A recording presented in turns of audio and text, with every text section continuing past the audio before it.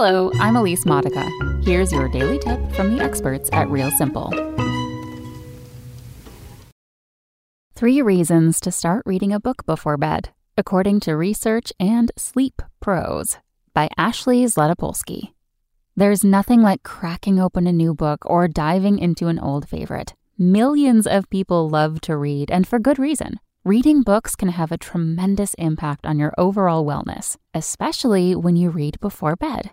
That's why people who read before falling asleep might be boosting their physical and mental health without even knowing it. If you love to read before bed, here's why sleep experts encourage you to keep up this healthy bedtime habit. Reading can actually help you fall asleep faster. On average, most adults take anywhere from 10 to 20 minutes to fall asleep. While some people naturally fall asleep easily, many others need more help drifting off. And reading a book can be a great way to promote sleepiness.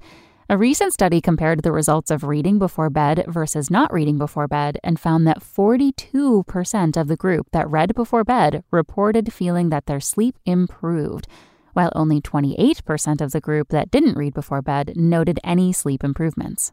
There's a catch. Reading on a light-emitting e-reader can potentially do more harm than good, which means ideally you'll need to pick up a regular, real book. Research shows that using e-readers in the evening can negatively affect sleep, circadian rhythm, your body's internal clock that regulates sleep patterns according to natural light shifts, and next morning alertness. This is because e-readers and other electronic devices emit blue light, which suppresses the secretion of melatonin, a key hormone contributing to sleepiness, and rises in the evening as your body prepares to rest. The consequence of reading with a bright light is that it signals to your brain that it's daylight, which will prolong the period before you fall asleep, explains Catherine Hall, PhD, sleep psychologist. Reading with a nightlight or dim light in the background is best for promoting sleepiness. While cozying up with a good book is one of the best bedtime activities you can do, be sure not to read for too long.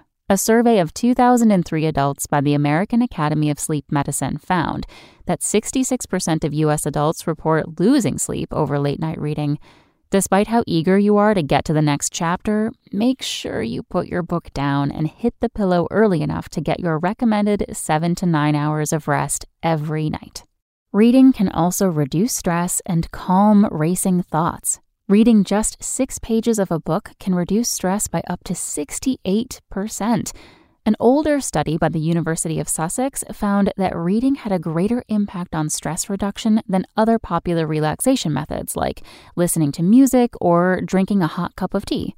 Soni Sherpa, MD, holistic health practitioner, says reading serves as an excellent form of relaxation that lets you disengage from stressful thoughts. If you've ever had trouble sleeping due to anxious racing thoughts, cracking open a book could be a game changer. When we engage in a good book, we can switch off our minds from daily stressors, thereby reducing cortisol, the stress hormone, and concurrently increasing dopamine and serotonin levels, she explains. Reading allows our brains to practice mindfulness and cultivate a greater sense of calm. Dopamine and serotonin are 2 feel-good neurotransmitters involved in the sleep-wake cycle.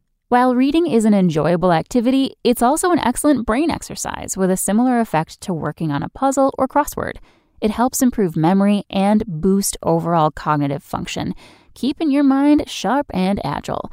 Studies show that frequent reading is associated with a reduced risk of cognitive decline, and Dr. Sherpa says reading can improve critical thinking skills. Over time, reading helps to strengthen neural pathways and can support mental health by reducing stress, improving memory, and enhancing creativity, she explains. Reading improves the brain's ability to process information quickly and keeps it sharp as we age. So, what does this have to do with sleep? Quality sleep is critical to cognitive function and vice versa, which means boosting one can boost the other. Thanks for listening. Check back tomorrow or go to realsimple.com for the latest. Spoken Layer.